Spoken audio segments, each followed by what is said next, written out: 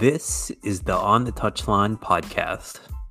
I'm your host, Jason Broadwater. Welcome to the show.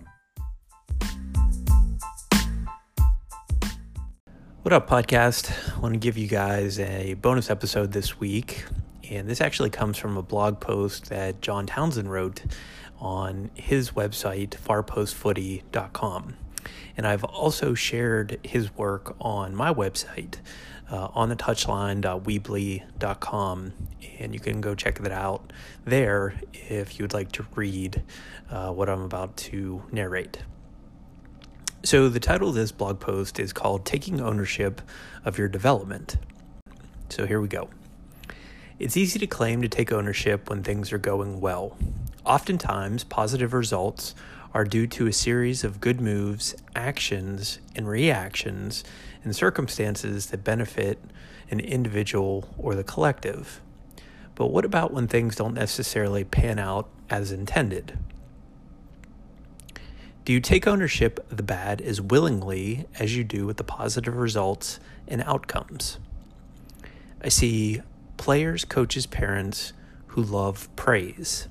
They don't shy away from the plaudits, and more often than not, the recognition they receive is well-deserved.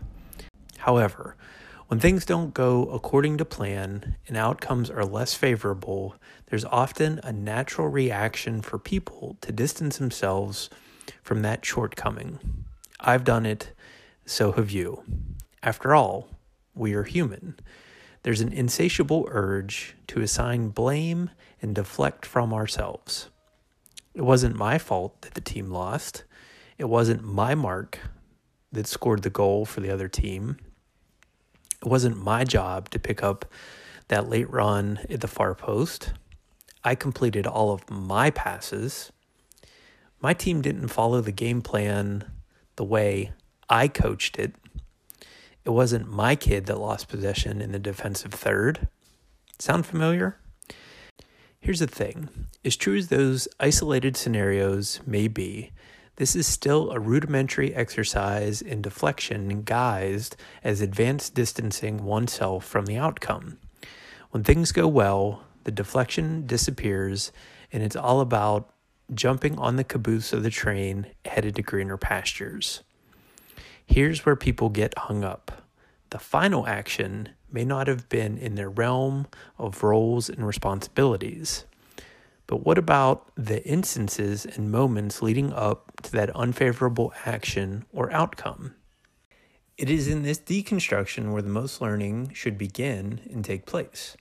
In fact, I would even go as far to say that the outcome is obvious and is therefore less valuable.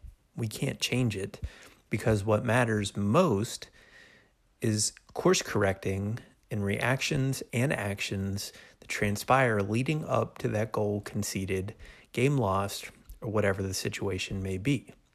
In other words, the outcome, albeit important, is not where the emphasis of reflection should take place.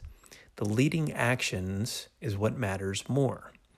For players, perhaps it's their starting position, communication, reaction time, compete level, ability and willingness to make an extra run or tackle, or simply track someone else's mark. For coaches, perhaps it's down to communication and observation before things go south. Maybe it's down to preparation and training. Regardless of outcome, taking ownership is crucial for player development as well as personal development. Taking ownership always involves decision-making.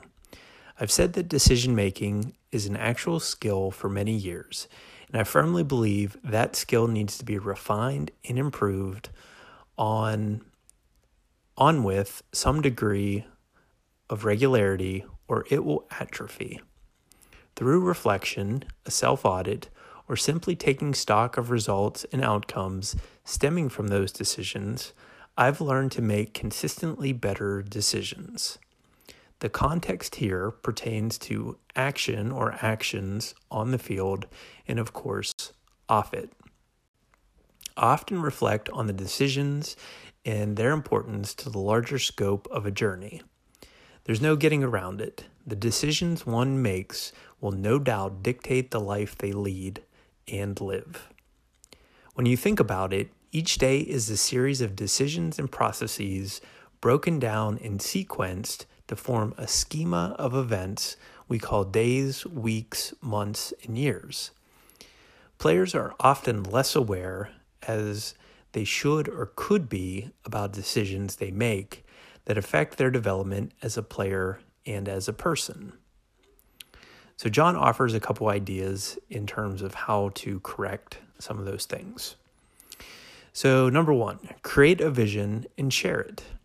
For coaches, it's about making players feel part of something bigger than themselves. Getting total buy-in is a crucial element that comes down to being able to communicate your philosophy, mission, or vision early and often. The other part is seeking continual input so players see what you see and are committed to working toward that result. For players, it may mean goal setting to a granular level. Identifying the how in a task is critical. Maybe it means extra technical or scenario-based training sessions that provide added context and repetition for a skill that needs refinement. Perhaps it's telling your coaches and trainers your tangible goals and checking in with them to make sure you're displaying a degree of maturity and buy-in on your end. Remember, coaches need guidance as well. They'll respect players who communicate clearly and realistically. Number two, set some goals. How often do you seek the ideas, knowledge, and insights of people in your ecosystem? Now, how often do you write that message and feedback down and act upon it? Players are notorious for simply wanting to improve without creating an actual action plan to go about that improvement path. Players love to assume everyone is there for them and their needs.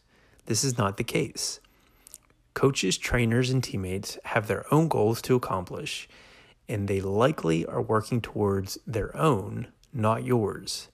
That's why point number one is crucial. Number three, explain your why. Don't identify your reason for doing what you do. Explain to yourself and then explain to others. Rationalize where you are on your journey or where you think you are on your journey. Don't just assume with some understanding where you are and where you want to be without making it crystal clear they understand why that task/goal is important and why you've engaged them in that process. Number four, explain your why nots. So you've done the creative thing and identified the purpose for your journey. Maybe it's to play at the highest possible level given your circumstances and resources. Maybe it's to coach at a local club or get more coaching education. Perhaps as a parent, it's about understanding your role in the whole picture. This part is difficult. Explain why you're not on your way to that next step. Maybe you'll get a bit angry about it. Hell, you may even see yourself or others in a different light or through a different lens. Good. And let's be mature about it. This is beyond deflection and blaming others. Write down a few things that you could and should do today, right now, that you simply aren't doing. Start there and examine why you are not doing what you need to do. Have one good day.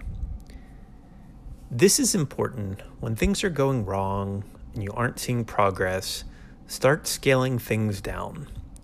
Do something within your control, even if it's not for you, and see how you feel. That part is crucial. Do something positive and proactive. Maybe as a player, you show some gratitude to your parents, coaches, and teachers for once, and mean it. Maybe for coaches, get the hell off social media for a week and make your own training plans or rewrite your philosophy of coaching without trying to appease the masses and con them into thinking you're someone you're not. Whatever it is, start with having one good day. Plan out a few things you want to accomplish. Be intentional.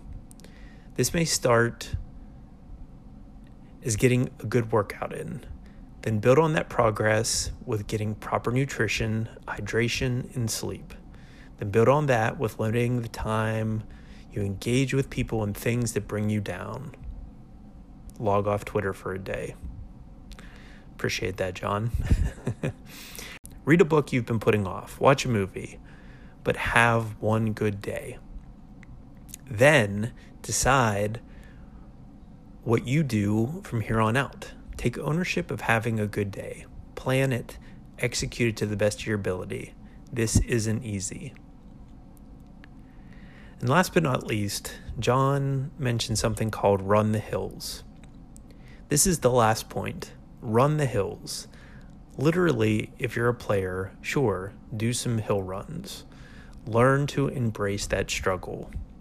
But this is more than actual running.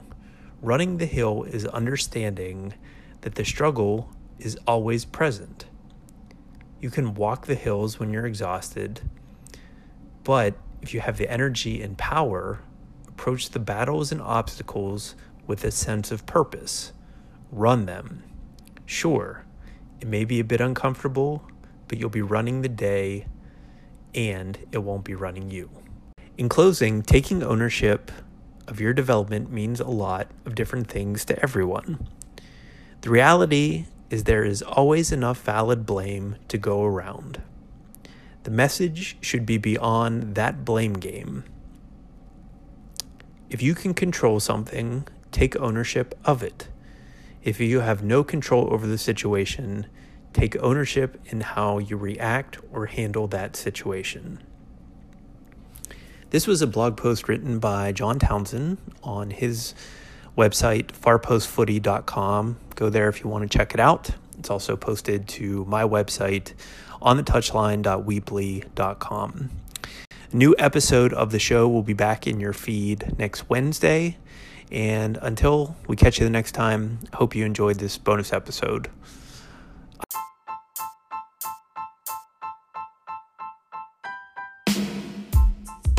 This has been the On the Touchline podcast, and I'm your host, Jason Broadwater.